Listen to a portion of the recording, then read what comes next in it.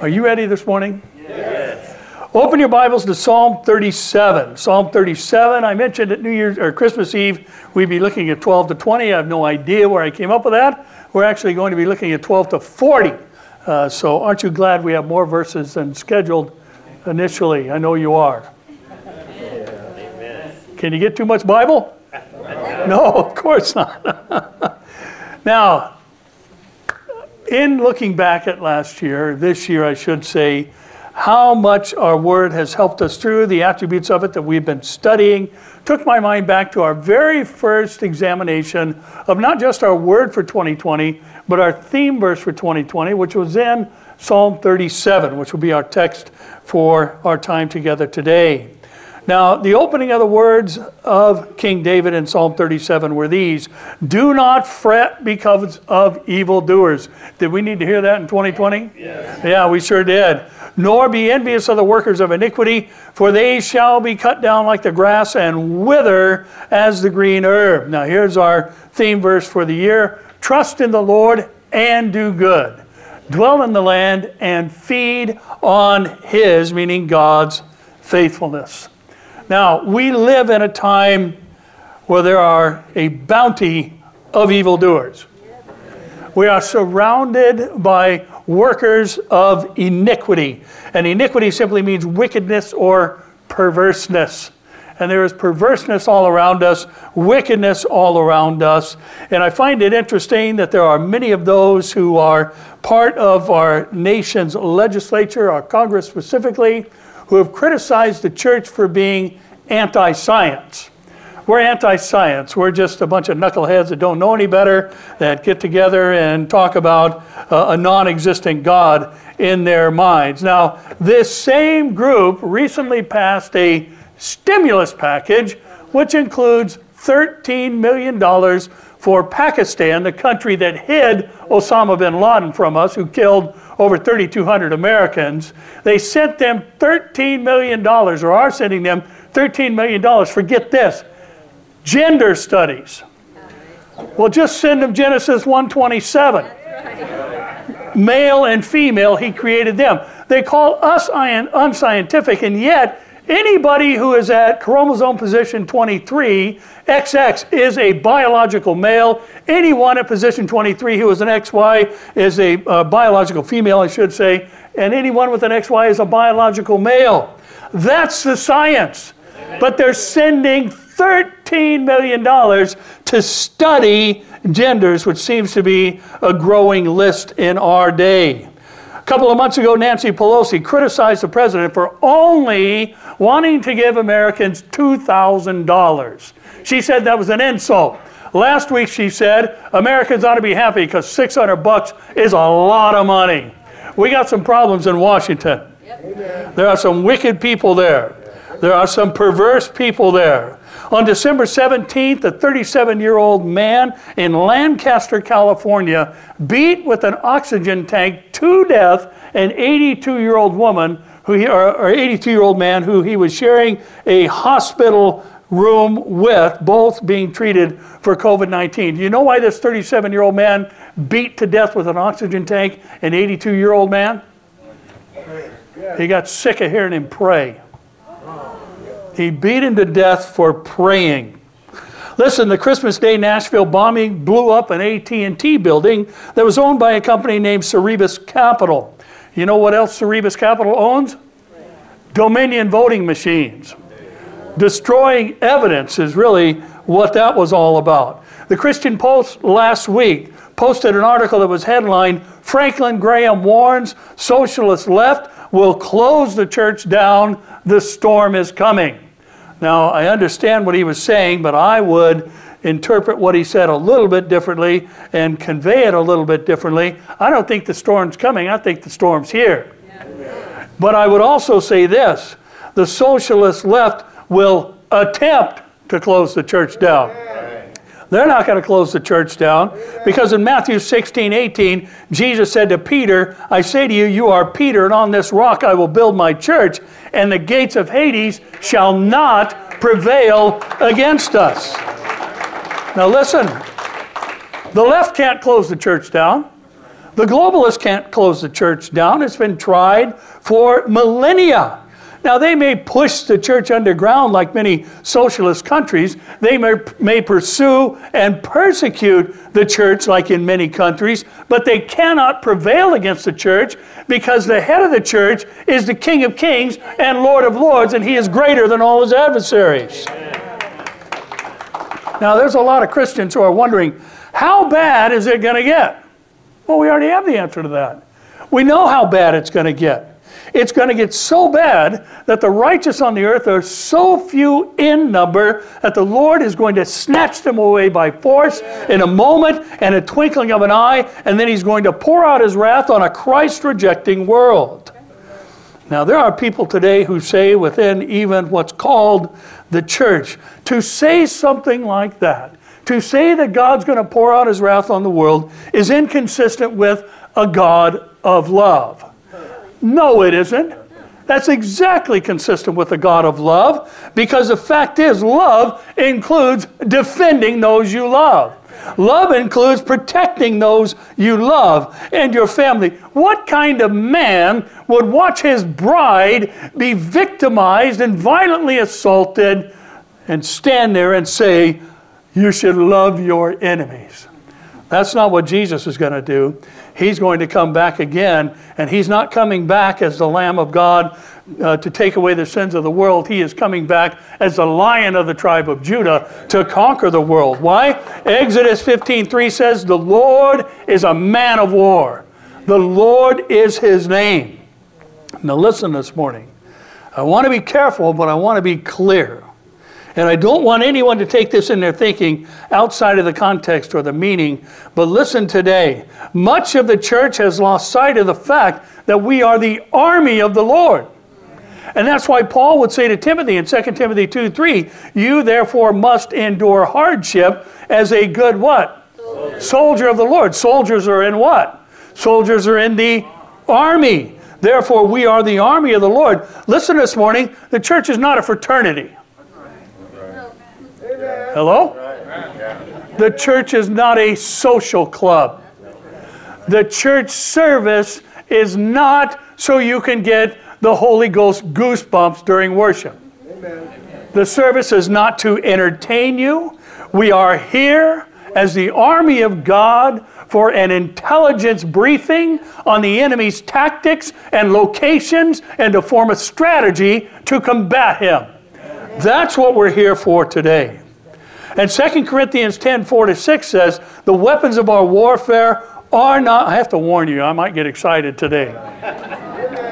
The weapons of our warfare are not carnal, but mighty in God for pulling down strongholds, casting down arguments and every high thing that exalts itself against the knowledge of God, bringing every thought into captivity to the obedience of Christ, and being ready to punish all disobedience when your obedience is fulfilled. I've heard a lot of interpretations about that last line. What does it mean, punish all disobedience when your obedience is fulfilled? That's pointing back to the log speck illustration that Jesus used, and that is when you've got the log out of your own eye, you can help somebody with the speck in theirs and even usher discipline in the right circumstance within the church. Now listen this morning. Jesus is God. Amen? Amen? Amen? Jesus is God. We are in him. He has given us his Spirit as a guarantee of our future inheritance. So listen, we need to quit telling ourselves or allow ourselves to be told that the church is a hospital. The church is not the hospital. The church has an infirmary, but think about that word picture. Hospitals are for the sick. And if we go around telling people that the church is a hospital, then we're telling people the church is sick. We're not sick. We're here because we've been made well. By his stripes we have been healed. And listen, no soldier who is engaged in battle is laying in a hospital bed. And we need to quit thinking of ourselves as the weak and the vulnerable, and we need to quit thinking of ourselves like the left does as a hindrance to arriving at a better and more tolerant and even loving world. What we need to see ourselves as is what our title is today, and that is because of our relationship with Jesus, we are mighty in God. Hallelujah. We are mighty in God. Now, I've told this story over the years a couple of times, and I thought it's so appropriate for this morning. But some years ago, I was out on a walk with our dogs, and we were walking, or I was walking down a service road, and just walking along with them as we were enjoying the outdoors and all of that. And all of a sudden, I hear this horrendous chirping, and it's like machine gun fire. Chirp, chirp, chirp, chirp, chirp, chirp, chirp, chirp, chirp, chirp, chirp, chirp. And it's just getting closer and louder and louder, and I look up, and here comes this hawk. And he goes over the 6-foot chain link fence with his aerodynamic majesty and cuts right in front of me. And I realize then he is right on the tail of a little sparrow. So I'm watching this scene, and literally it's taking place right in front of me, not from here to the back wall, away from me. And I'm hearing this chirp, chirp, chirp, chirp, chirp, chirp, chirp, chirp, chirp, chirp, chirp. And then the hawk slowly flew away, and the chirping had stopped.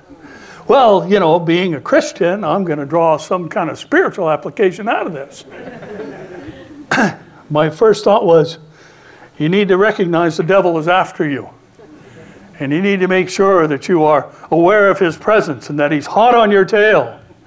And then I thought, well, we need to see ourselves as vulnerable, and we need to be aware of our need for the Lord. And we need, and I'm going through all of this scene. And listen, I'm always putting myself in the position of weakness in my thought. And then the Lord spoke to me and said, that's not the story. The reason for this is you're the hawk. Yes. The sparrow is sin.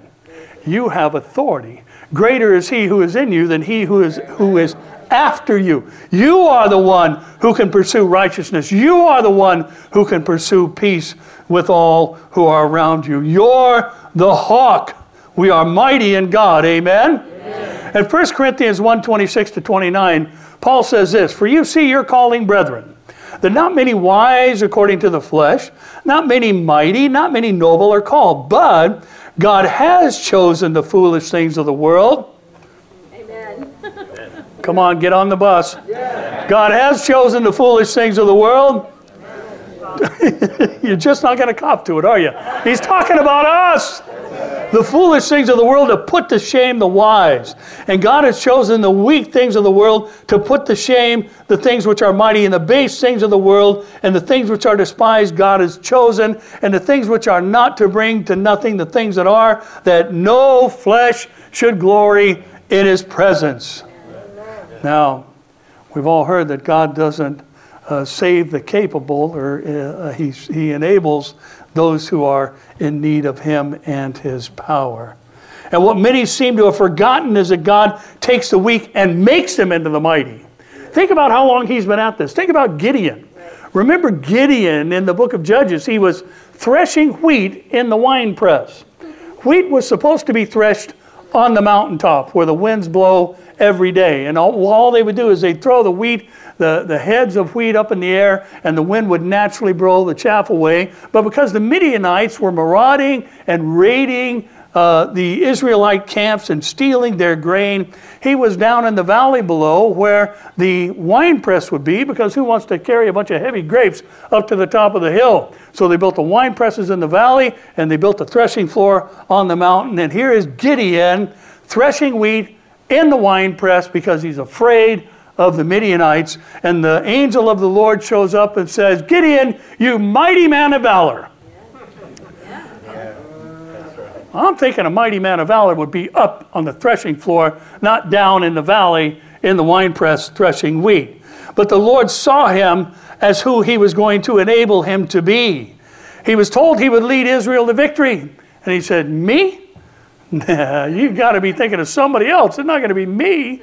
And then the Lord said, "No, it's you. I've chosen you." He said, "Okay, well, I'm going to need some fleece action here." And he puts the fleece out before the Lord. And he doubted what God had said. And then he was finally convinced of it. And what happened in the end? He led Israel to victory. Think about Peter. Peter, when he was warming himself at the fire the night that Jesus was arrested, somebody said, hey, you've got a Galilean accent. You were hanging with Jesus, weren't you? He said, I don't even know the guy. Know nothing about him, never been around him. And God said, I'm going to take that thrice denier and make him into a bold proclaimer. He denied me 3 times. The next thing I'm going to do with him, after Jesus restores him, he denied me 3 times, but I'm going to use him to add 3,000 souls to the church when he preaches under the inspiration of the Holy Spirit, the first gospel message that began the church age. That's the business God is in. We are not the weak, we are the mighty. Amen. And when the Bible tells us we cannot be prevailed against by the gates of Hades, there therefore is only one moniker to hang over the life of a Christian, and that is we are mighty in God. Now, King David is going to take a look back through the years of his life, and he will use the future for the righteous and the unrighteous to make his case and hopefully reroute our thinking where necessary. So are you ready? Yes. Stand and read with me, please, our opening section from Psalm 37, verses 12 through 22. Psalm 37, we'll pick up the same thing we read earlier in verses 1 through 3, at least thematically, and read 12 to 22. Verse 12. The wicked plots against the just and gnashes at him with his teeth. The Lord laughs at him, for he sees that his day is coming. The wicked have drawn the sword and have bent their bow to cast down the poor and needy, to slay those who are of upright conduct. Their sword shall enter their own heart, and their bows shall be broken. A little that a righteous man has is better than the riches of many wicked. For the arms of the wicked shall be broken, but the Lord upholds the righteous. The Lord knows the days of the upright, and their inheritance shall be forever. They shall not be ashamed in the evil time, and in the days of famine they shall be satisfied. But the wicked shall perish, and the enemies of the Lord, like the splendor of the meadows, shall vanish into smoke, they shall vanish away. The wicked borrows and does not repay, but the righteous shows mercy and gives. For those blessed by him shall inherit the earth, and those cursed by him shall be cut off. And Lord, we thank you for these words of David, and we thank you that they are not the words of a zealous young man who saw the world through the lens of conquest as a young king, but rather these are the words of an old man who looks back on life and prepares realities for us to study by inspiration of the Spirit. So would you give us ears to hear what is being said through King David, now as an old man, recounting things he's learned in life. We ask your aid in this. In Jesus' name, amen. You may be seated. Now, David makes a very important observation here as an old man, and that is that even though we cannot be separated from the love of God, amen. Even though we cannot be separated from the love of God, and even though nothing or no one can snatch us from the Father's hands, the enemy plots against us. Sometimes their efforts seemingly have some temporary success. But David also reminds us that the Lord laughs at them. Now, he's referring to Psalm 2, 1-5, which he also penned. Why do the nations rage, and the people plot a vain thing?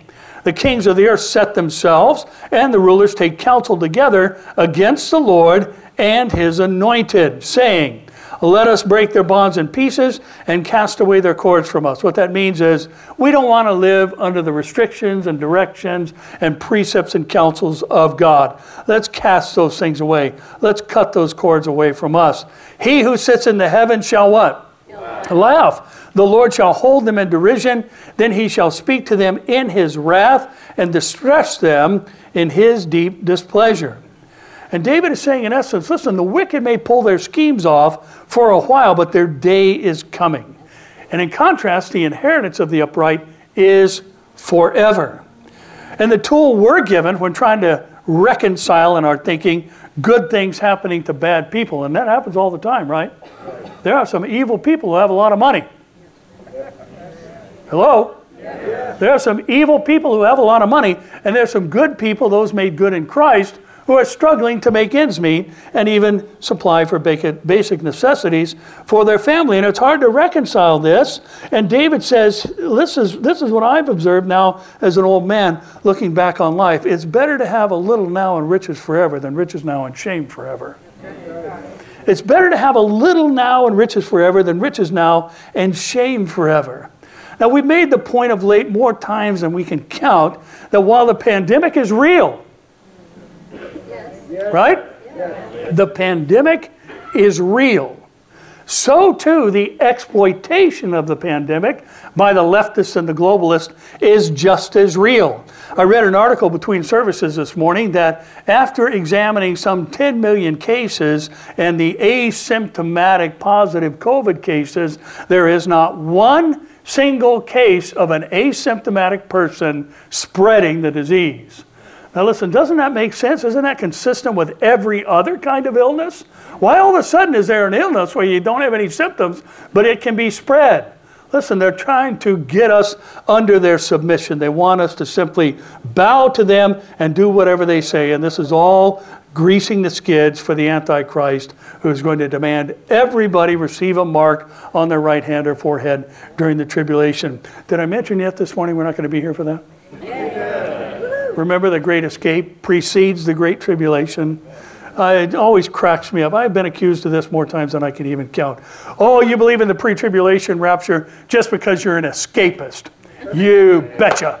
I want to escape the whole thing that's coming upon the world. And the Bible even says I should pray to be counted worthy to escape the things that are coming upon the whole world. Do you know today that Boko Haram in Nigeria is still with the sword slaughtering Christians? The righteous are slaughtered mercilessly, and our minds ponder, okay, where is the all things work together for good in this kind of thing?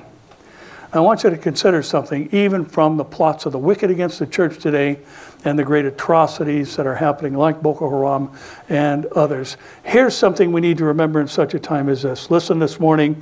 For the mighty in God, death is an immediate upgrade to heaven. For the mighty in God, death is an immediate upgrade to heaven.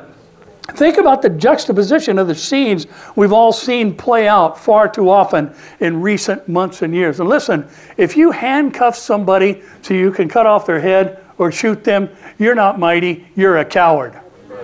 And those who are doing this to Christians in Nigeria and other places around the world, trying to get Christians to deny their faith and bow to Allah, they aren't mighty, they are cowards. The ones who are holding the knife aren't the mighty. The ones holding the sword or the gun aren't the mighty. But the ones who know that death instantaneously transports them to heaven, that's the mighty. And that's why Paul would say in Romans 8:35 to 37, who shall separate us from the love of Christ? Note he says who, so he attaches a personage to the following tactics. Tribulation, distress. Who's behind tribulation and distress in the life of the saint? It's the enemy. Persecution or famine or nakedness or peril or sword. As it is written, here's the course of history for Jew and Christian alike. For your sake we are killed all day long. We are counted as sheep for the slaughter, yet in all these things, even facing death continually throughout the church age and in the history of Israel, even in these things we are more than conquerors through him who what? Who loved us. See, our minds have a problem reconciling, well, he loved us, so why are we killed all day long? Now remember the thing we mentioned last Sunday, that in this life you will have tribulation. Who said that? Jesus. He said, but be of good cheer. Did Jesus know anything about tribulation? Yeah, just a bit. He said, but be of good cheer because I have overcome what? The world's efforts to destroy you. Now we're going to have tribulation in this life, and what Paul writes in Romans tells us when those things come our way, we are not to think we've been separated from the love of God. When hard times come our way, our minds need to take captive the thought that God has forsaken us. Or somehow, is God still in control in this pandemic? Yes, absolutely. He hasn't lost control, and he hasn't lost count, and he knows exactly where all of his children are. Amen? Amen. So we cannot see ourselves as separated from the love of God, because we are more than conquerors through him who loved us. Now in 2 Peter 1:5-8, we're also told, but also for this reason, giving all diligence, add to your faith virtue, to virtue knowledge, To knowledge, self-control. To self-control, perseverance. To perseverance, meaning patient endurance. Godliness. To godliness, brotherly kindness. To brotherly kindness, love. For if these things are yours and abound, you will be neither barren nor unfruitful in the knowledge of our Lord Jesus Christ. We were driving not too long ago. I tried to get a picture, but the light changed because I would never do anything illegal while driving. No. I wanted to get a picture. We're driving up PCH. Terry and I, sometimes when we get a few minutes, we like to drive down PCH, just enjoy. We call the Pacific the Big Blue. It's just magnificent. It just speaks so much of God every time we see it. His vastness, His power, His authority, all those things, His creative ability. And we had stopped at a light, and I like cars. I like cars. Anybody else here? Pastor Dave's hand's already in the air. I like cars. I like fast cars. I like nice cars. I like expensive cars. I like a lot of things I will never, ever have. And we pulled up at a light, and in front of me is a Bentley SUV, and I look in the rearview mirror, and there's a Rolls Royce. We already passed a half dozen Ferraris. I slobbered all over the window as they drove by. And I wanted to take a picture with the one in front of me and then the rearview mirror catching the Rolls behind me, and I never got to it. But, I thought about that when I read this, because the knowledge of our Lord Jesus Christ is better than any Bentley. It's better than any Rolls Royce. It's better than any Ferrari. And I may not ever have those things in this life, but someday my feet are going to walk on streets of gold in a city where each gate is a single pearl and the foundations are precious stones, 12 in number. And listen, what Peter just said is the very heart of David's statement. In spite of enemy plots, both physical and verbal, even when the devil and his team say, your being here in church makes you a super spreader and you don't care about other people, you're a fool who should be arrested, David says, be merciful and give. Be merciful and give. Be merciful. Display the attributes of we're not getting ready to take an offering, by the way. That's not what the giving we're talking about. Care for those who are around you. Have a positive impact in your neighborhood by being the salt and light God has called you to be. Keep adding to your faith Christian virtues and principles, for those cursed by God will be cut off, and the meek, however, will inherit the earth. But listen, we can't and won't do these things if all we focus on is fear. If all we're focused on is fear, that's all we're focused on. How's that for profundity? If all we focus on is our fear, and fear loves to consume us, fear loves to control us, then we're not thinking about reaching out to other people and giving and being merciful during this time of pandemic. Now listen, fearless is not foolish. Fearless is faithfulness. We've all sung, a mighty fortress is our God, a bulwark never failing. Maybe we ought to, instead of singing it, maybe we ought to live like it. That our God is a mighty fortress, amen? Amen. And like the mighty in God, our lives are in His hands. Or as the mighty in God, our lives are in His hands. David says the righteous are nothing like the wicked. The wicked shall perish as enemies of the Lord. Like a meadow in the spring that once blossomed, it has its moment passes, summer comes, and what was once lush and green is now dry, brown, and dead. Now, verse 19 says, the upright will not be disappointed or ashamed. Disappointed is what that word means. It means it won't be dried up like the grass, which are the meanings of confounded in the evil time, or means confounded also in the evil time. There's a lot of things that are confounding in this evil time right now to many, but it shouldn't be to you and I. We are the mighty in God, and since we are the mighty in God, our weapons have the power to pull down strongholds and take errant thoughts captive, even in times such as these. Because the devil wants to get into our head. Right? He wants to get into our thought process. He wants nothing more than for us to doubt God. And David looked back on his own life and said, it was so, and even when I fumbled and stumbled, God upheld me. And He does that with us too. Amen? Amen. Look at 23 through 31. The steps of a good man are ordered by the Lord, and he delights in his way. Though he fall, he shall not be utterly cast down, for the Lord upholds him with his hand. I have been young and am now old, yet I have not seen the righteous forsaken. Do I need to read that again? Yet I have not seen the righteous forsaken, nor his descendants begging bread. He is ever merciful and lends, and his descendants are blessed. Depart from evil and do good, and dwell forevermore. For the Lord loves justice and does not forsake his saints. They are preserved forever. But the descendants of the wicked shall be cut off. The righteous shall inherit the land and dwell in it forever. The mouth of the righteous speaks wisdom, and his tongue talks of justice. The law of his God is in his heart. None of his steps shall what? Slide. Aren't you glad that our Lord is a firm foundation? Yes. And our feet can stand on him. King David comes at it from every angle to remind us that God is faithful. He says, listen, as an old man looking back on life, I can see that God orders the steps of those who delight in his way, and the righteous are never forsaken. And he illustrates it like this: I haven't ever seen their descendants becoming beggars. Now, that doesn't mean the righteous won't temporarily go through and have hard times.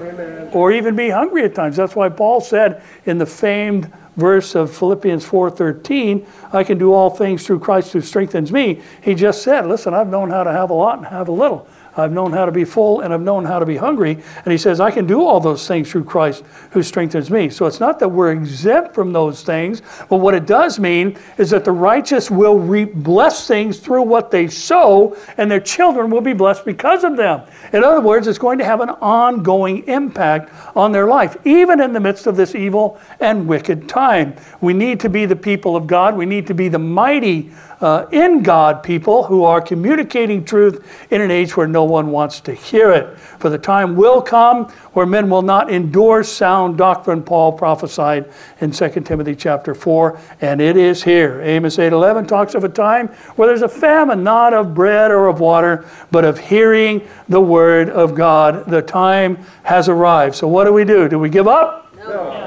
Do we throw in the towel? No. Do we look at ourselves as a defeated person who is overwhelmed by the wickedness of the world? The answer again is no. David also adds in verse 30 that the mouth of the righteous speaks wisdom. And then he qualifies wisdom as justice. Now remember, God is for justice. He is a just God himself. Amen? Amen. And he is against cheating. Amen. He says a false measure or differing weights is an abomination before him, which says he doesn't want any merchant cheating another by using differing weights on their scale when they measure out grain or bread or anything else, because God is against cheating. It is an abomination to him, and therefore we could say he's against Dominion voting machines. Maybe we could say that. I don't think we're going to find. That's in 2 Opinions chapter 2. You'll find that there. Now, in Acts 3:1-8, listen to this beautiful story you're all familiar with. Now, Peter and John went up together to the temple at the hour of prayer, the 9th hour. And a certain man, lame from his mother's womb, was carried, whom they laid daily at the gate of the temple, which is called Beautiful, to ask alms from those who entered the temple, who, seeing Peter and John about to go into the temple, asked for alms. And fixing his eyes on him with John, Peter said, "Look at us." So he gave them his attention, expecting to receive something from them. Then Peter said, "Silver and gold I do not have, but what I do have, I give you. In the name of Jesus Christ of Nazareth, rise up and walk." And he took him by, I think we need to pause here for a moment. I don't think Peter got a southern accent all of a sudden when he said this. In the name of Jesus. I think he just said it conversationally. I don't have any money, but what I do have, you're about to get. In Jesus' name, stand up and walk. What happened? He took him by the right hand. He lifted him up. Immediately his feet and ankle bones received strength. So he, leaping up, stood and walked and entered the temple with them, doing what? Walking, leaping, and praising God. Listen, I always get negative mail when I say the church is not a hospital. Now, if you want to send me negative mail, My email is dlandis at... Listen, the church is not a hospital. Hospitals are for the sick, as we said earlier. The church is a place where people who have been injured by life come and they are healed. And the church is for the hurting. The church is for the broken. And sometimes healing is a process for those who have been basically mauled by life. And it's not simply an instantaneous event. But we have to recognize this is why the church has an infirmary. But the whole church is not an infirmary. Amen. Active military are not in the infirmary. We are in the battle. But what we need to remember from this scene in Acts 3 is that we received the strength to walk, leap, and praise God the moment we got saved.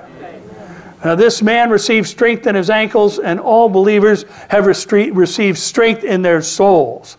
Now, we need to note that King David said in verse 27, "Depart from evil and do good for good." In other words, let what happened to you continue on through life. And that's a portrait, obviously, of repentance. And this is a much needed reminder for us to draw from these comparisons of the destinies of the righteous and the wicked that David gives us. And here's our reminder, timely in 2020, timely in California, and it's just this. Listen, the mighty in God are not under the control of the wicked. The mighty in God are not under the control of the wicked. Now, when the righteous fail to follow the steps ordered by the Lord, they are not utterly cast down. Somebody say, "Thank you, Jesus." Thank you, Jesus. When the wicked speak injustice, the mighty in God speak justice. In other words, we don't just say stay silent and let them continue to speak injustice. When the wicked speak injustice, the mighty in God speak justice. When the wicked are cut off from God's blessing, the mighty in God are not, for the Lord loves justice and He does not forsake His saints. Now in 1 John 4, 2-6, John the Beloved says this, "By this you know the Spirit of God. Every spirit," say every spirit. Every spirit. Every spirit that confesses that Jesus Christ has come in the flesh is of God. What that phrase simply means is that He is Emmanuel. He was God when He got here. And every spirit that does not confess that Jesus Christ has come in the flesh is not of God.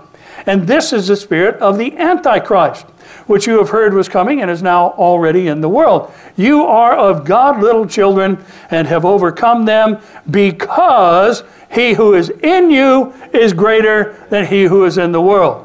They are of the world, therefore they speak as of the world, and the world hears them. We are of God. He who knows God hears us. He who is not of God does not hear us. By this we know the spirit of truth and the spirit of error. Now remember, Antichrist means either against Christ or instead of Christ. And there are many people in places of power and influence in our country and world today who are against Christ. And we are not of them, is what John says. We're not of them. There are different categories, so to speak. Therefore, we are not controlled by them because we are of God. And being of God means that we are mighty in God for pulling down enemy strongholds of fear, intimidation, and even threats of death, which sometimes become realities. Now remember, this has always been true for the church. Even looking back to the very early church in Acts chapter 4, after the healing of the man at the gate beautiful, in Acts 4, 23 to 31, we're told, in being let go, we'll give you the backstory here in a moment, they went to their own companions and reported all that the chief priests and elders had said to them. So when they heard that, they raised their voice to God with one accord and said, "Lord, you are God, who made heaven and earth and the sea and all that is in them, who by the mouth of your servant David have said, why did the nations rage and the people plot vain things? The kings of the earth took their stand, and the rulers were gathered against the Lord and against His Christ. For truly against your holy servant Jesus, whom you anointed, both Herod and Pontius Pilate, or two government leaders, with the Gentiles and the people of Israel, were gathered together to do whatever your hand and your purpose determined before to be done." Now Lord, look on their threats. Do you know it's okay to pray that the Lord would look on those who are threatening us? Apparently not, but you do know now. Look on their threats and grant to your servants that with all boldness they may speak your word by stretching out your hand to heal, and that signs and wonders may be done through the name of your holy servant Jesus. And when they had prayed, the place they were assembled together was shaken, and they were all filled with the Holy Spirit, and they spoke what? The word of God. How? Boldly. With boldness. Listen, this is what the mighty in God do. We don't cower when we're threatened. Amen. We don't cower when we're threatened. We don't bow to intimidation. Now the church had heard from the apostles that the chief priests and elders told them, don't teach in the name of Jesus. You cannot teach in the name of Jesus anymore. And they prayed that God would look upon the threats that were made and that they would have the boldness to preach in the name of Jesus anyway. Jesus is the Word. Amen. He was God and was with God. And they added that we can not only have boldness to speak your word, but you would give the things necessary to confirm, if necessary, signs and wonders to be done through the church in the holy name of Jesus. Now, there's a lot of people over the years who have said, you know, if only God would do more miracles, more people would believe. Well, Jesus healed whole towns of people, and he wound up on a cross, and they didn't believe him. So listen, this whole signs and wonders thing that is moving today, if it's not confirming God's word and people aren't being added to the kingdom, then we need to be very careful of such movements. And listen, that's what the signs were for. They were for the confirmation of the authority of the Word of God. God still can do anything. Amen. He still heals. Yes. He can still raise the dead. He can still give sight to the blind. He can still do all those things. But we as the church need to remember that those things are not for our entertainment. They are for the enrichment of the Word of God, that the implanted Word may be received, which is able to save men's souls. Now this is what David sees as he looks back on life and even recognizes his own mistakes as he remembers his own victories. He says, God had ordered my steps, and when I didn't take him, the Lord didn't utterly cast me down, but he upheld me with his hand. It's important for us to know, too, that when the church was threatened that they should not preach in the name of Jesus, they also remember the words of King David from Psalm 2, where he said, why did the nations rage and the people plot vain things?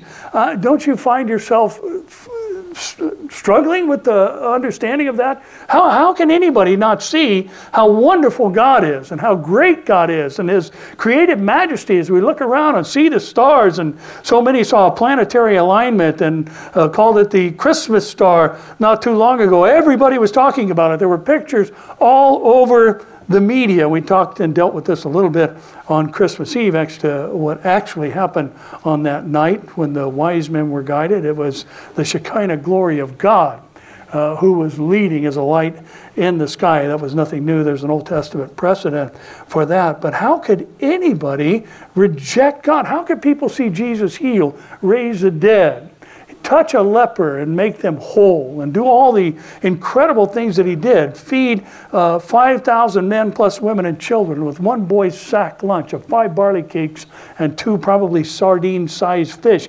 How could anybody deny that he was the Christ, the Son of the living God? And the evidence is all around us here today. And again, like I said earlier, we're the ones that are being accused of being unscientific because we believe in the beginning God created the heavens and the earth. All the evidence is there to support it. Amen. Elementary particles self-arranging into organic materials cannot ever happen in a trillion years. So who's unscientific? It's not us. Saying that the universe can create itself, how is that different from saying that there is an intelligent designer, so to speak, who spoke all things into existence? I think one has more credibility than the other and more proof and is more testable than the other. Amen? Amen. Now listen, we would be saying the same thing and can be praying the same thing. Why are the nations raging? Why are people in places of power so anti-church today? But here's the thing we need to recognize. When we're threatened, personally, there's an element of the unknown associated with that. When somebody threatens you, what's your mind going to do? Are they serious? I mean, are they going to carry through with this threat? Somebody, picked up a stick, or they've got a club, or they're threatening me, or our minds are going, how's this going to play out? How's this going to play out? Because we don't know what's coming next. But listen, here's what we need to remember. When somebody threatens the church, they threaten Jesus, and we know what's going to happen every time that happens. Amen. He's going to win. Amen? He's going to win. How many times? Every time. There's a guaranteed outcome, and we are his people. And we are the mighty in God through him. Now consider the words of Deuteronomy 21-4. And I know this applies to Israel, but there's a point in it for us. The Lord says through Moses, when you go out to battle against your enemies and see horses and chariots and people more numerous than you, are there more on the left than there are of us today? Yes. Yeah, we are far outnumbered. Do not be afraid of them. Why? For the Lord your God is with you. And then he gives an example of why they can have such a level of trust. Who brought you up from the land of Egypt, pointing them back to the death angel, the Passover, and the sparing of them from encountering the last 7 plagues, all those things. So it shall be, when you are on the verge of battle, that the priest shall approach and speak to the people, and he shall say to them, Hear, O Israel, today you are on the verge of battle with your enemies. Do not let your heart faint. Do not be afraid. Do not tremble or be terrified because of them. For the Lord your God is he who goes with you to fight for you against your enemies to save you. Does the Lord change? So he's fighting for us too, isn't he? Now, the physicalness of these verses might be different for Israel than for us, ancient Israel that is. And God is protecting Israel today as well. Amen? He is the actual Iron Dome that is protecting the nation of Israel against a constant barrage of Palestinian rockets fired into the southern portion of that nation that God has created. Now, even though the literalness of the defense element there may be different for us, the Lord is literally with us. And since he is literally with us, we shouldn't let our hearts faint. Amen. We should not be afraid. We should not tremble or be terrified because we are on the verge of battle with the enemies of the church in America like never before. Listen, the mighty in God are not controlled by the wicked. And their plots against us are vain things. They will not prevail against God's church. Amen? Amen. Now let's look at 32 to 40 and I'll let you go.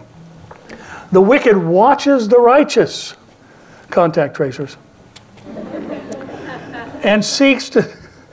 I've had so many people say, you know what, I don't want to get tested because then they're going to have my record. Amen. What a day we live in.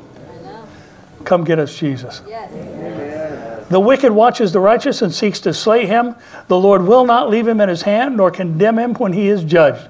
Wait on the Lord and keep his way, and he shall exalt you to inherit the land. When the wicked are cut off, you shall see it.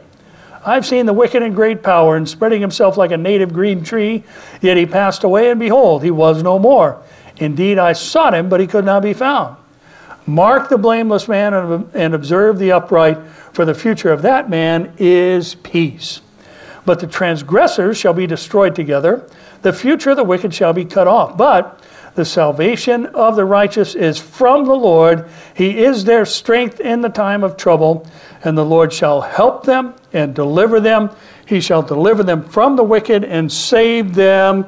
Why? Because they trust in him. Time and again, David points our minds and hearts to the future, contrasting the eternal destinies of the wicked with the righteous. The wicked seek to slay the righteous, yet the Lord will not leave the fate of the righteous in the hands of the wicked. Now remember what he established in the preface psalm, the first psalm, Psalm 1. In 5 and 6 he said, Therefore the ungodly shall not stand in the judgment, nor sinners in the congregation of the righteous. For the Lord knows the way of the righteous, but the way of the ungodly shall what? Perish. Now listen, I have to say that knowing our future habitation does not include the evils of this day is very encouraging. To know that things are going to be completely different someday and they're going to be completely different forever is very encouraging. The ways of the ungodly will not only lead to their perishing, but their ways, practices, and habits are going to perish as well. Therefore, David says, wait on the Lord and keep his way. Wait on the Lord and do the things that He has instructed us to do. You will see your inheritance when the wicked are cut off. Now, it's hard to keep that in mind when things are growing so dark and the pressures are real and great and the proximity of adversary advances is so close to us. And David says, I've seen the wicked in places of power, spreading their influence like a tree in the spring, a shade tree in the spring, over the land. Yet they died, and there was no more evidence of their existence anywhere to be found. He says, when evil men are in power, mark, meaning take note of, a blameless man, and observe the upright. Now that implies that we need to be together. Hello? We need to be together. We need to mark. We need to follow after. That's why Paul would say in 1 Corinthians 11:1, imitate me as I imitate Christ. That's what we need to be doing today. We need to be together. We need to be strengthening one another. Iron sharpens iron. We need to be doing all the things that are helpful to us collectively. Now here's the last thing I want to share with you here this morning. The last of our 3 points of observation. Here's why those things we just mentioned are important. The mighty in God are those who trust in Almighty God. The mighty in God are those who trust in Almighty God. David said, all these things, the Lord shall help them, the Lord shall deliver them, He shall deliver them from the wicked and save them because they trust in Him. And this is what makes us the mighty in God. We have the all-powerful, almighty, everlasting, unchanging, immovable, completely able, promised, provider and protector, omnipresent, omnipotent God, omniscient God on our side, and our enemies do not. They are against Him. We need to remember the devil is no match for God. Amen. He is not His evil equal. He is a created being, and when His time comes, God is going to say, the lake of fire for you forever. And there will be an eternal separation of good and evil. And through Jesus, we'll be living where things aren't just good, things are great. And they will be forever and ever and ever. Amen. Now listen, where's everything headed? It's headed to global Satan worship. That's where things are going. We know that from Revelation 13:8. Those who dwell on the earth will worship Him. Him is the Antichrist. Revelation 13 says, who has received his power from the dragon, whose names have not been written in the book of life of the Lamb slain from the foundation of the world. The object of man's worship during the tribulation is Satan. The earth will be filled with Satan worshipers during that time. And this man of power, the final Antichrist, will be the man the devil has been trying to put into power to steal, kill, and destroy the souls of men. And the world is going to go after him and worship him because of a faux miracle that happens during the tribulation, that an image created by man is seemingly brought to life by the Antichrist. And because of this, they'll receive a mark on their hand or forehead so they can buy or sell. Is the vaccine greasing the skids for that? Yeah. Can't fly unless you have a health card or a vaccine card. You know, we're watching all these things develop. And by the way, the vaccine is not the mark of the beast. Where'd you go? The vaccine is not the mark of the beast. You know why? There's no beast. He happens during the tribulation. He cannot come to power until we're gone. So the vaccine is not the mark of the beast, but it is preparing the world mentally for accepting a government directive for the greater good of humanity. The world is going to worship Satan during the tribulation. But did I mention we're going to be gone when all of that happens? So, things are going to get darker. Things are going to get tougher. The Bible says it will be so. But we're going to escape the time of tribulation that's going to come upon the whole world when we meet with the dead in Christ the Lord in the air. But listen, between now and then, remember, you're the hawk. You're not the weak. You're the mighty. You're the one empowered with the Holy Spirit of Almighty God. And greater is He who is in you than he who is out there in the world. Somebody say, Amen. Father, we are grateful for our time in your matchless word today. And we thank you for King David and writing such a beautiful psalm. Lord, even in the midst of all the tough things that were within it, God, we thank you that you are still the same as you have been throughout the course of all history. And that includes being one who takes no pleasure in the death of the wicked.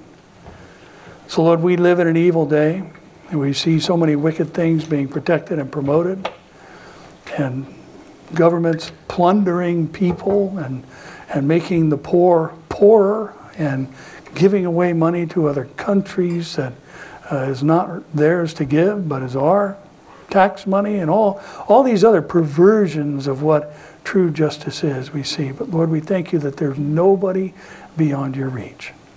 So we pray for Gavin Newsom. We pray he would come to faith in Christ. We pray for Nancy Pelosi. We pray she would come to faith in Christ.